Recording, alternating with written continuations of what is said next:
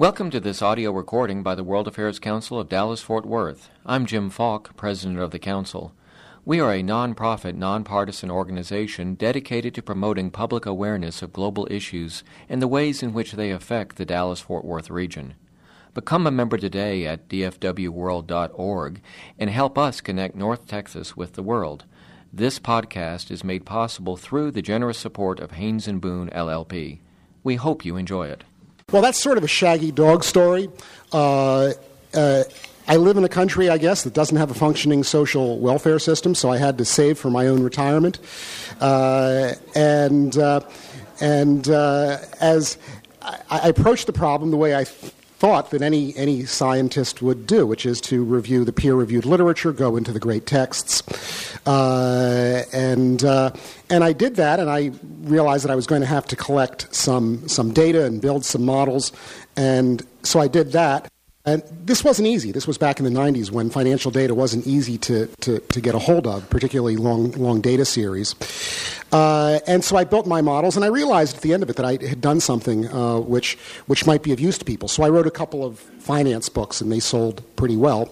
And then I got tired of writing finance, and one of the problems that I had come across was the relationship between economic growth and security returns, which is not as straightforward as you might think that it is.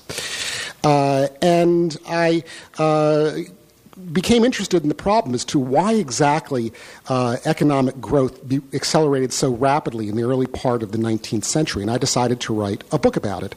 And my publisher thought that was a good idea, so I wrote this third book called The Birth of Plenty, which was about the acceleration of economic growth in the 19th century. And I just about finished that book, and this was now 4 years ago. I got a phone call from a man with the unlikely name of Brando Skyhorse, who is an acquisitions editor at Grove Atlantic. And he said, would I like to write a book on the history of world trade? And I said, not really. It's not a subject I know that much about. I'm not interested in it. But I've got some other things that I'd like to write about, and here are my other ideas. And he said, no, we want a book on world trade. I said, besides which, you've got the wrong Bernstein. You want Peter Bernstein, who as many of you know, is a well-known economic author. And so I said, well, I'll think about it. And I went back in from my den into my living room. And I told my wife what had happened, and she looked at me and she said, you know who Grove Atlantic is, don't you? And I said, well, not really. She said, well, you know who Grove Press is? And I said, okay, Doris Lessing, Henry Miller, and so forth. And she said, yeah. And she said, and I know you have a subscription to Atlantic Monthly. And I said, yeah. Well, that's Grove Atlantic. If you value your career as a nonfiction writer and they ask you to write a cookbook, you will write it. So all of a sudden, a book about the history of world trade didn't look so bad. And that's how I got involved in the project. That is a great shaggy dog story. Most of us in 8th grade history learned a little bit about the birth of global trade, but I think we conceive that much too narrowly. We tend to think that it began with Marco Polo, but as you demonstrate in this book, it happened much earlier, and the roots are much more complicated than the Polos heading off to China. Can you talk a little bit about the earliest stages of what we now think of as global trade, the why and how? Well, you can go back really quite some distance. I mean, about 50,000 to 100,000 years ago, human beings underwent a marked acceleration in the evolution of their cognitive capacity in Northeast Africa, which is how we became the modern human species. We became much more cooperative, much less violent, if you can believe that, but it's true. And we evolved a repertoire of cooperative behaviors, one of which was sophisticated linguistic ability, and the other of which was this proclivity to exchange things with each other and to trade. We seem to like dealing with novel goods from far away. And as far back as you go in the archaeological record, you can actually find evidence of trade. You can find evidence of, for example, a long-distance trade in obsidian. which is a volcanic glass which was very useful for cutting 10, 15,000 years ago, over hundreds and even sometimes thousands of miles, and actually in multiple places in the world, not only in the cradle of civilization in the Fertile Crescent, but also in the Yucatan as well. And you can fast forward 5,000 more years and you can find evidence of trade in manufactured items, axes, tools, things like that, the things that last 5,000 years, in Northern Europe, all the way with items being traded all the way from the mouth of the Danube on the Black Sea to the Baltic Sea, a couple thousand miles away. So as long as there have been modern human beings, there has been trade. By the late Middle Ages, early Renaissance period, Spain and Portugal had begun to develop large navies and begin to push out from the Iberian Peninsula. How did that change the world, those initial forays out into the deep blue sea? Well, before I answer that question, you have to understand what the world looked like before Portugal and Spain came on the scene. And basically, this was a world that was dominated by Muslim traders in the Indian Ocean. The primary civilizations were arrayed along the most advanced civilizations of the medieval period and of the European, the Dark Ages, were arrayed all the way from the east coast of Africa through the Indian Ocean to the Malay Peninsula and to China and Japan. At this point, and the great universities were in Cordoba and Damascus. The Europeans had barely gotten down from the trees by that point. There was an axis of trade that ran through the Indian Ocean, driven by the monsoon pattern of the winds, and driven also by Muslim legal and commercial tradition. So there were Muslim traders who were black Africans and Indians and Malays and Chinese, and they all understood each other because they all understood the same commercial law. Never forget that the prophet was a trader. And so this was the world that the Europeans had to crack. Now, the problem that the Europeans had was also geopolitical, which is that after the first Arab conquests, they had completely closed off the entrances to the West Sea, the traditional European entrances to the West Sea, at the Red Sea and through the Persian Gulf, out the Bab el-Mandeb and out the Strait of Hormuz. How little things change. And a European could not so much as dip an oar into the Indian Ocean. The Europeans were mad for spices, and that's a story by itself, which you might ask me about. But they were mad for spices, and that was the primary most profitable long-distance commodity of the era. And they were desperate to break into the Indian Ocean so they could break into this trade, and they simply couldn't do it. The great voyages of discovery, Columbus, Magellan, da Gama, they weren't looking for new lands. They weren't looking for places to conquer. They were, for the most part, trying to spread Christianity. They were looking for spices. Okay? And finally, the Portuguese found a way by rounding the Cape of Good Hope to the south. They broke in to the Indian Ocean in 1498. Da Gama lands in Calicut in India, and the world turned on its axis. Interesting thing about the spices, Europeans had a real taste for cinnamon, nutmeg, and so forth for centuries. But even after they ventured out and began to do their own exploration, they didn't know where the Spice Islands were. When you hear a term like the Spice Islands, it means that you don't know anything about those islands except that spices come from them. There was a mystery that was 2,000 years earlier than that, which was where tin came from. Tin was an essential element of bronze in the Mediterranean world back in the ancient period. People knew where copper came from. It came from Cyprus and the Sinai. But tin came from far away, and no one knew where tin came from. And Herodotus and other people speculated about the Tin Islands. Well, there were no Tin Islands. But there were Spice Islands, and the Spice Islands are a group of islands in the Moluccas on the far eastern part of the Indonesian archipelago, just off the west coast of New Guinea, which was several thousand miles beyond the geographic horizon of Europeans. And that's where nutmeg, mace, and cloves came from. Cinnamon came from Sri Lanka, which was still over the horizon from Western knowledge. So you had this commodity, which was in enormous demand simply because it was so rare and expensive, and it was wrapped in this shell of mystery. No one knew where it came from. It was a perfect marketing storm. And whoever controlled this trade basically controlled the commercial fortunes of Europe and, by extension, its geopolitical strength as well. That's why they were so anxious to find the Spice Islands to get to Asia. As we all know, one of the most significant of those early voyagers was Columbus, figure that's wrapped in myth and half-truth and so forth. And I really enjoyed what you had to say about him, and something of a bumbler and an accidental tourist, et cetera, et cetera. Can you tell us a little bit about the real Columbus? All the stories that we read about Columbus were false. All of the stories that we were told in school about Columbus were just absolutely untrue. He was a bumbler, but he was a competent bumbler. There were some things he was very good at. He was good at trading. He was good at preparing ships. He would inspect every single plank on a ship before it went anywhere. But his geography was terrible. His navigation was terrible. He thought he estimated the latitude of Cuba at 42 degrees north. That's New York. Okay, whereas Da Gama, when he went to India, actually missed Calicut by about 5 or 6 miles.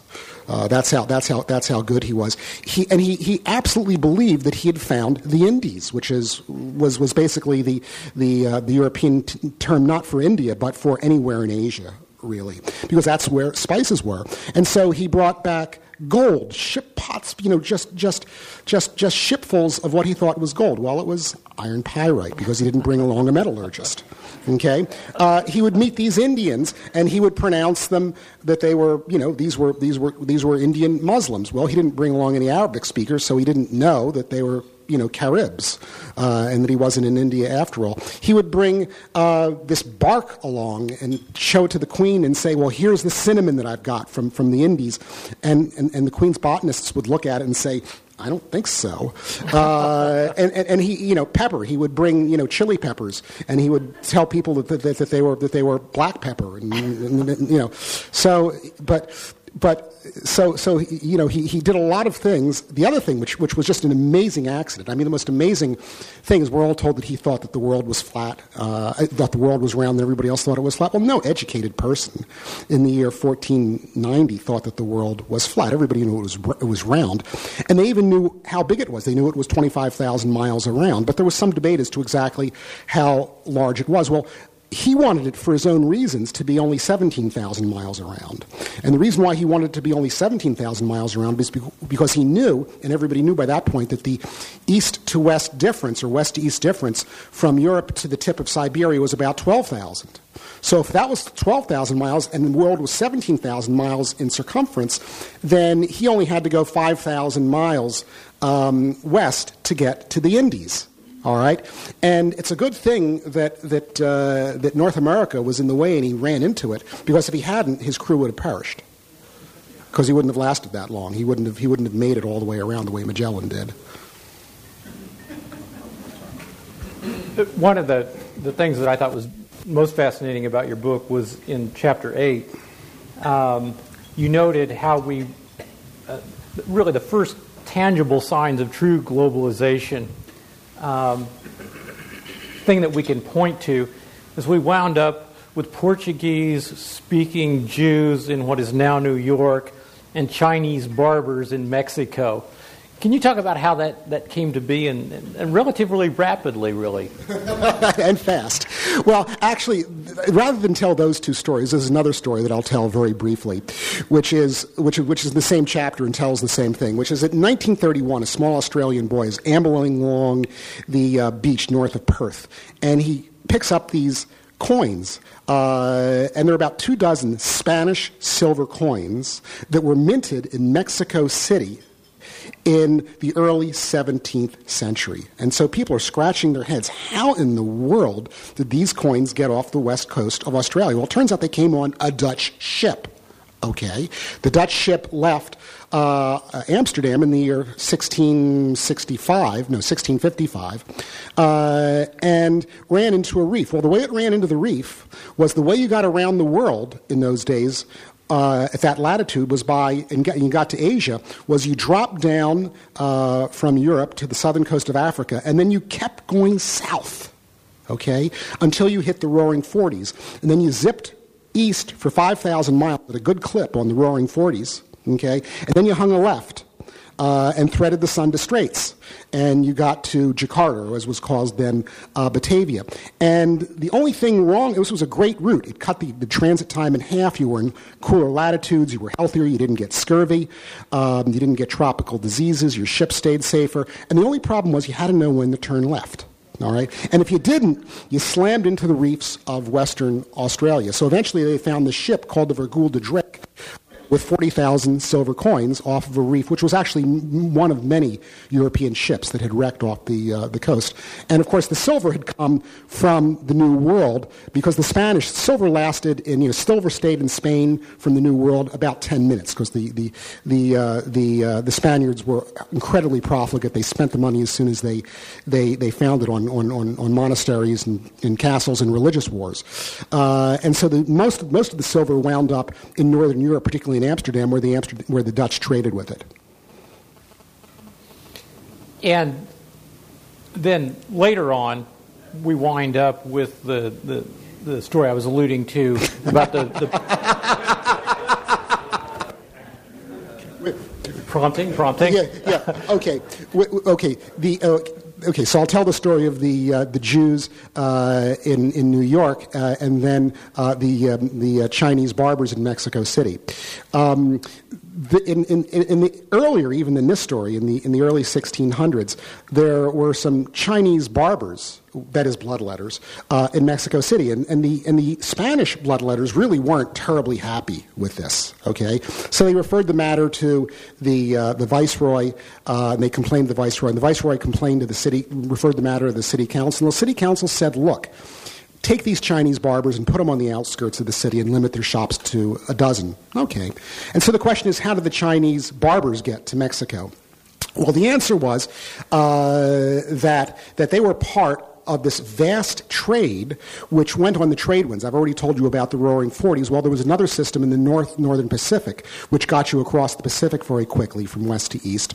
And so all of this Spanish silver went on the other trade route, which went equatorially from east to west, to Manila, where it basically brought the other great luxury commodity of Asia, which was silk, Chinese silk, greatly prized around the world. So you had this trade where the wealth of Croesus in New Spain, in Mexico, and in Peru was exchanged for the sublime luxuries of the East, this vast circular trade, the so-called Manila Galleon trade, and the people who profited from this trade were the Manileños, who were Spaniards who settled first in Manila and then went to Mexico City to run warehouses. And they made vast fortunes, and they would take their Chinese servants along with them because they preferred Chinese servants to Filipino servants, and that's how a lot of Chinese people got to Mexico City in the early part of the 17th century. Now, the other interesting part of this story has modern relevance, which is that we know who won, but there were losers too. Okay? Obviously, the Spanish and Mexican producers of silk were apoplectic about this, because they were being subject to unfair foreign competition from cheap Asian goods.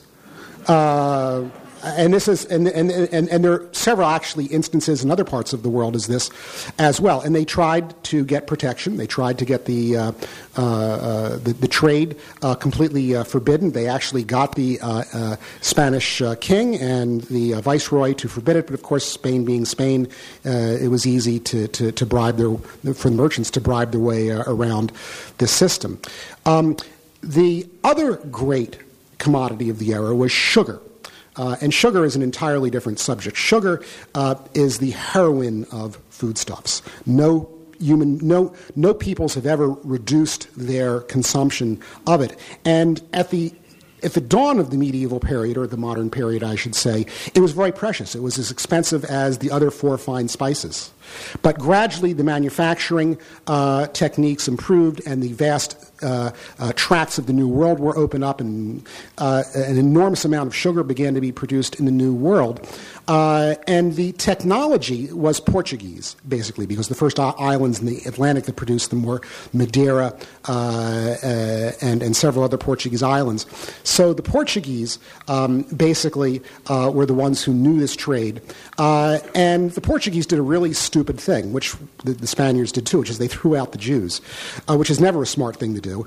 And they all wound up in Amsterdam, where a lot of them wound up in the employ of the Dutch West India Company, and the Dutch saw these Portuguese Jews and said, "Wow! Not only do they speak Portuguese, not only do they know how to make sugar, we can send them to Brazil, which." Okay, it's owned by the Portuguese, but we'll invade and take it over, which they did for a while.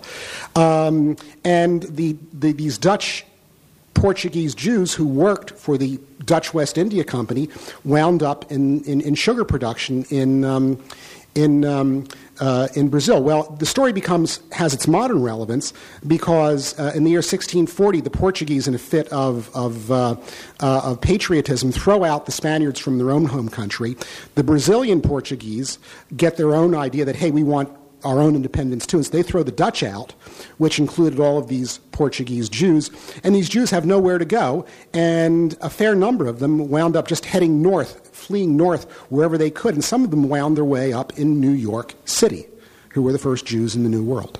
So they got by way from Lisbon to Amsterdam to Recife to Santo Domingo, and finally to New York City.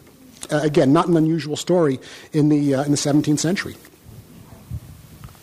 One of the interesting things that you touched on in telling that story is the fact that the trading companies were involved in this.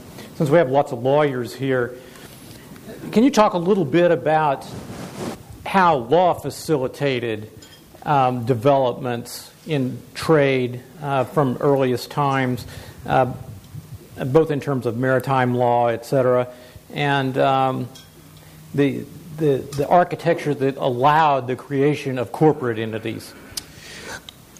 Excuse me.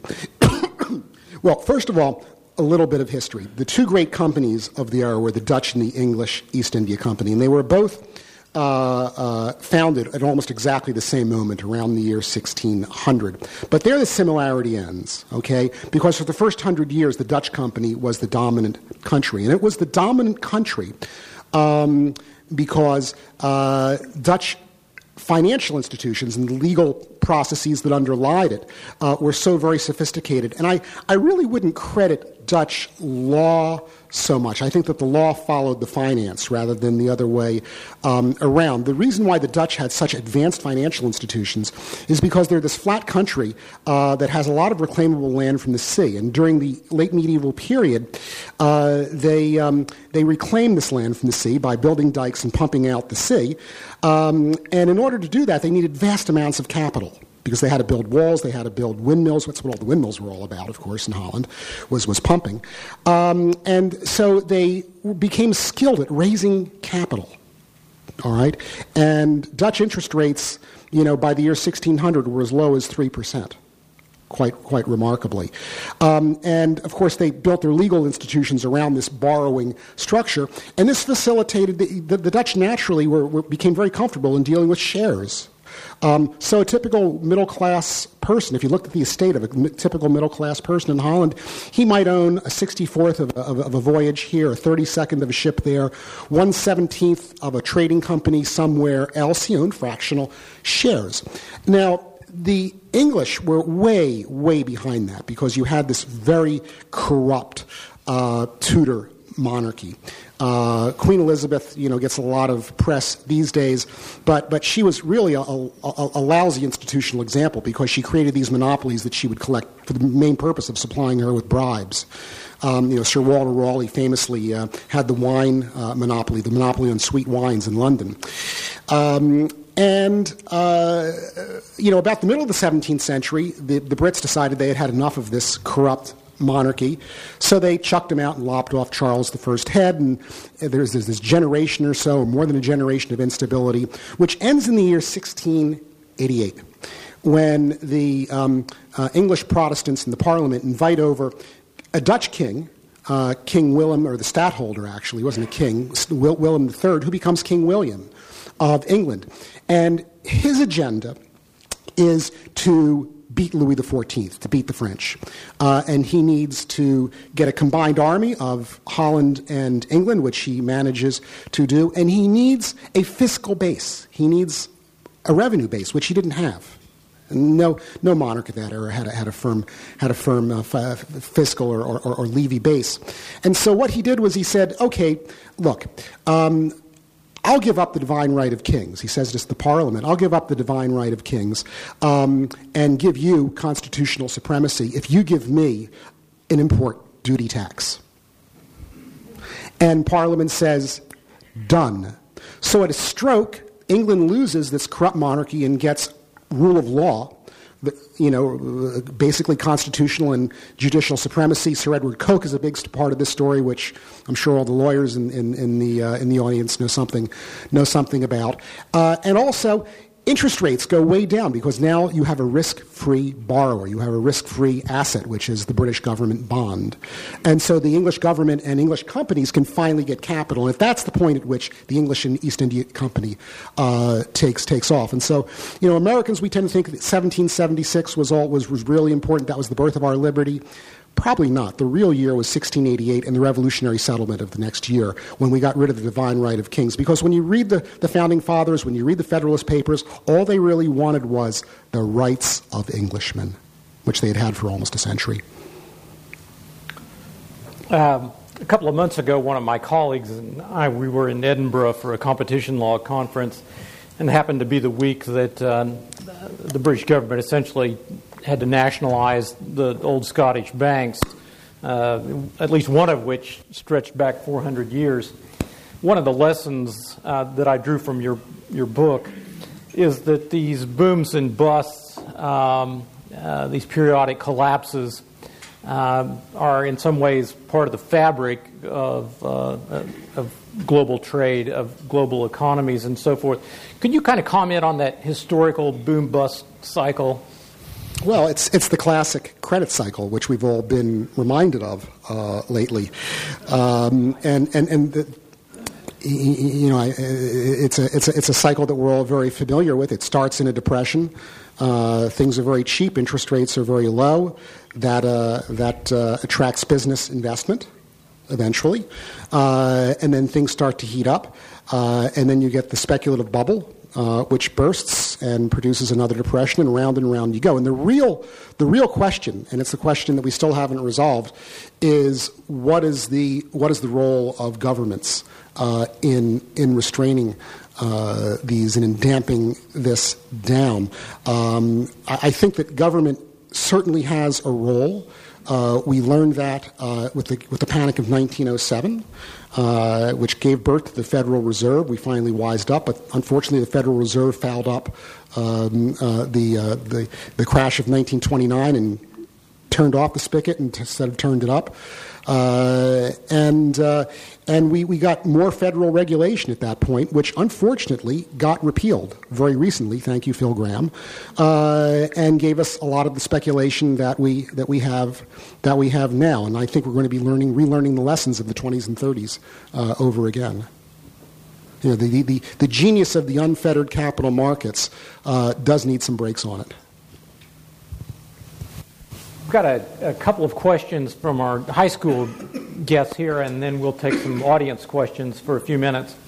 Laura from Colleyville Heritage High School asks, how has trade affected people's values or morals? Laura, that's the best question of the day so far. Of course. The real benefits of trade are not economic. Trade does have economic benefits. There's no question about it. Ricardian comparative advantage. It's better for the Argentines to produce beef and the Brazilians to produce sugar than for it to be done in Florida. and it's better for us to produce aircraft, quite frankly, than have it done in Brazil, which was what they've been trying to do with modest success.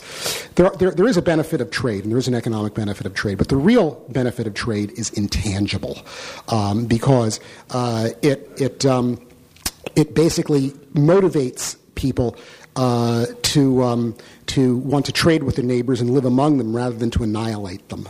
The more we trade with other people, the more we understand them, and the more likely we are to be at peace with them. The real damage that Smoot-Hawley did during the 1930s was not that it caused the Great Depression. It really didn't, and I'm not going to go into the numbers, but most economic historians feel strongly that Smoot-Hawley didn't cause the Great Depression. What it did cause was World War II. Okay, because without Smoot-Hawley, Germany would have been able to repay its reparations. Hitler would have never been elected chancellor.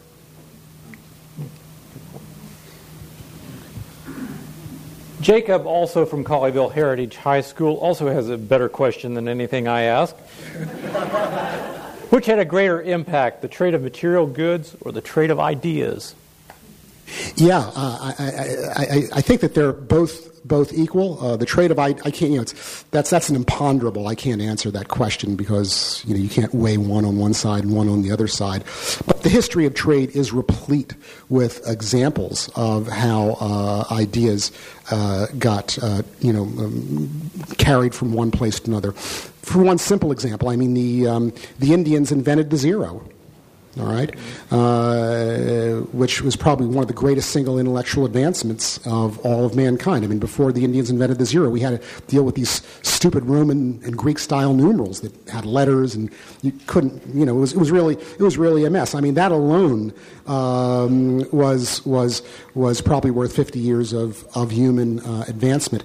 Another item that came to the West from the East was paper. Imagine a world without paper. Imagine what the world was like before the invention of paper. The Chinese invented it probably around the dawn of the Common Era. It gets to the West via the Battle of Talas somewhere in the 8th century or so. A world without paper is a frightening thing to contemplate. We think of Gutenberg as being so very important, and Lord knows he was. Movable type was extremely important. But think of, it wouldn't have done any good at all if there wasn't paper to print it on. Papyrus. I mean, it took a skilled person one day to make one sheet of papyrus in the ancient world. A manuscript done on parchment might take an entire flock of sheep. It's amazing. We have a few minutes for some questions. If you raise your hand, our friend back there in the purple turtleneck will bring a mic around to you. Would you comment on tulip mania, the Dutch in the 1600s, and how that came about? Well, the tulip mania was actually a mania not so much in tulips as in tulip futures.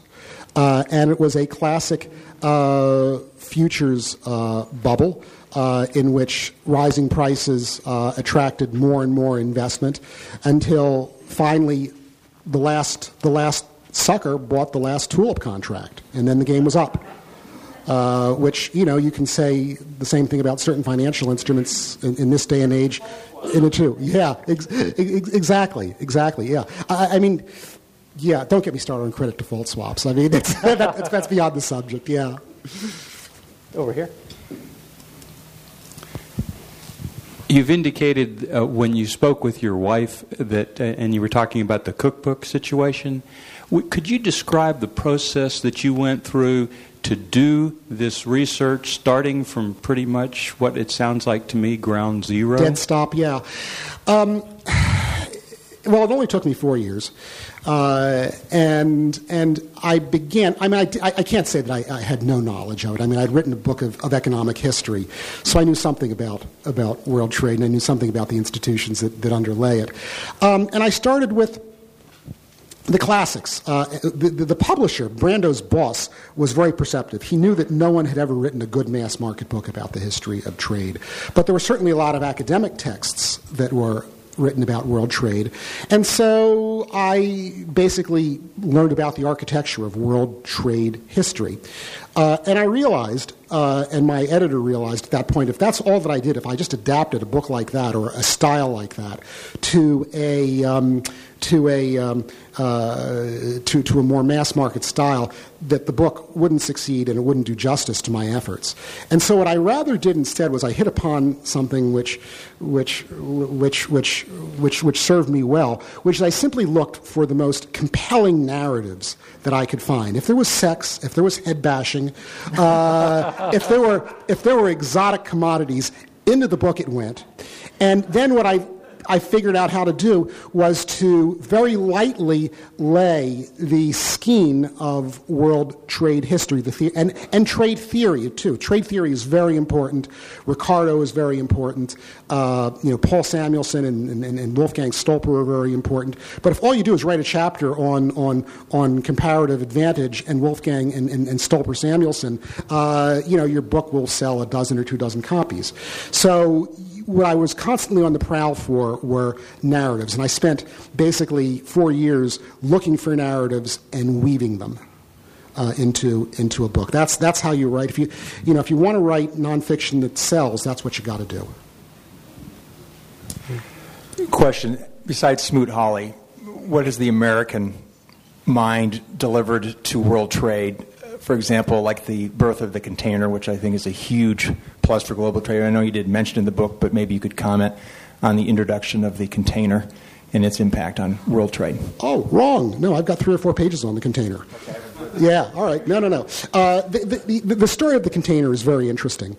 The container is the coda, if you will, of the mechanization of trade. The great advance in world trade in the modern period was a contribution by an Englishman who we all know the name of, Henry Bessemer, who invented the blast process for steel.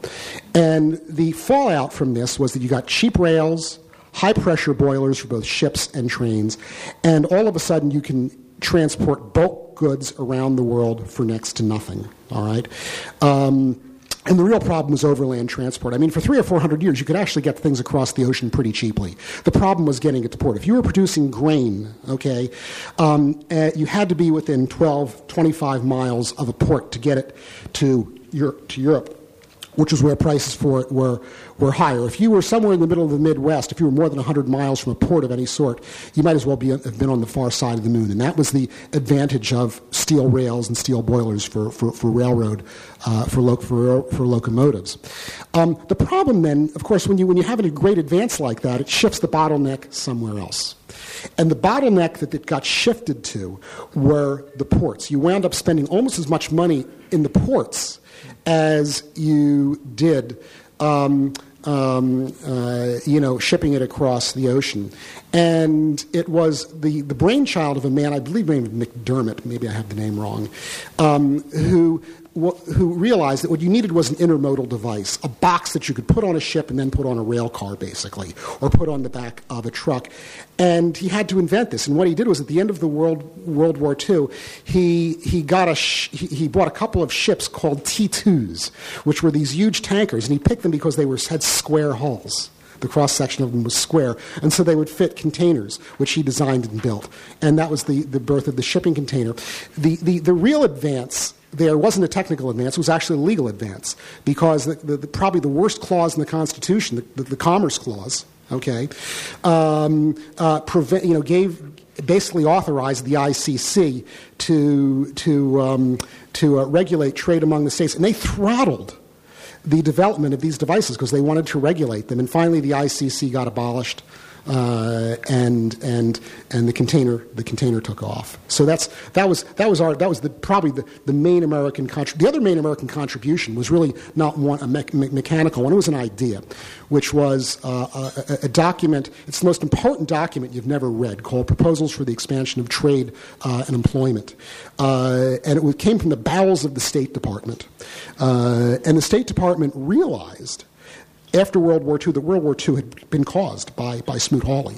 This is not my theory. These are our own top diplomats who realized this, and they said we've got to put together a world trade order so that encourages trade, prevents these protectionist trade wars, so that this never, ever, ever happens again.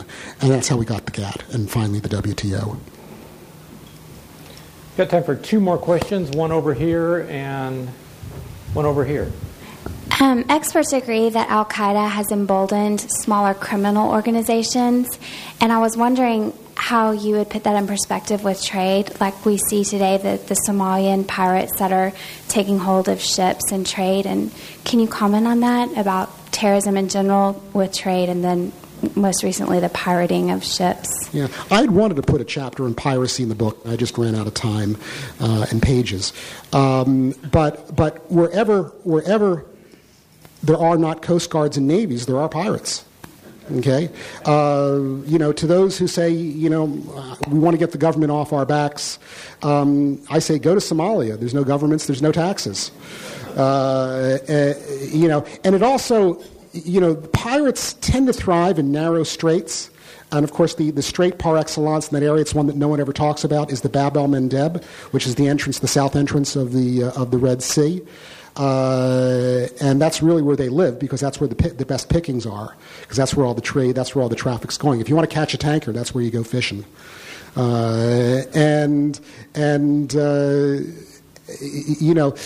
It gets to the whole point of strategic traits in the history of trade, which is a whole other subject.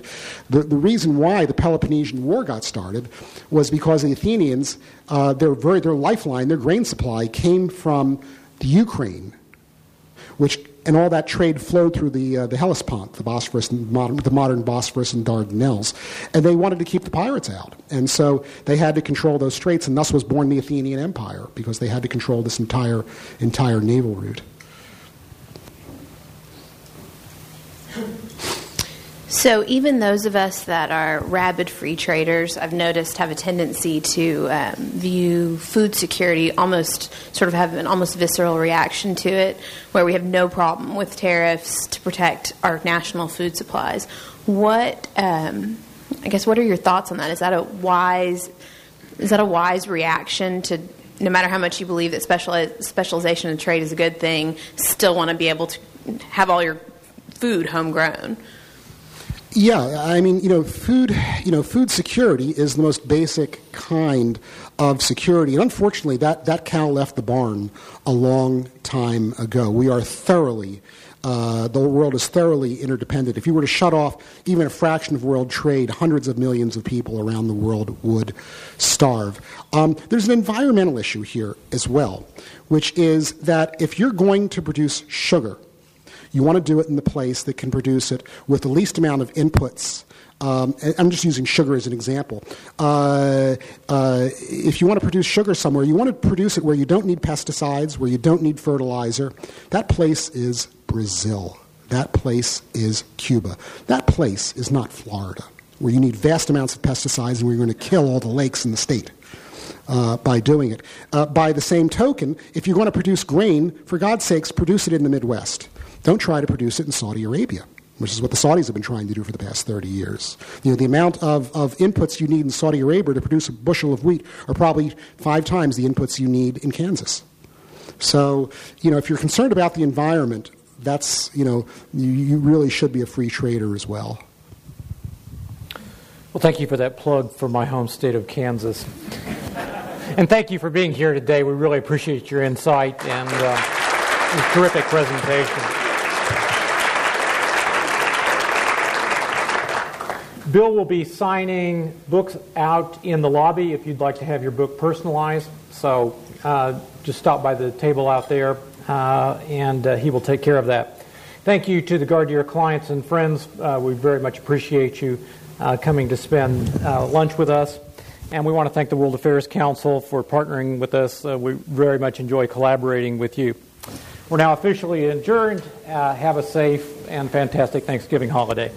For more information about the World Affairs Council of Dallas-Fort Worth, visit them on the web at www.dfwworld.org.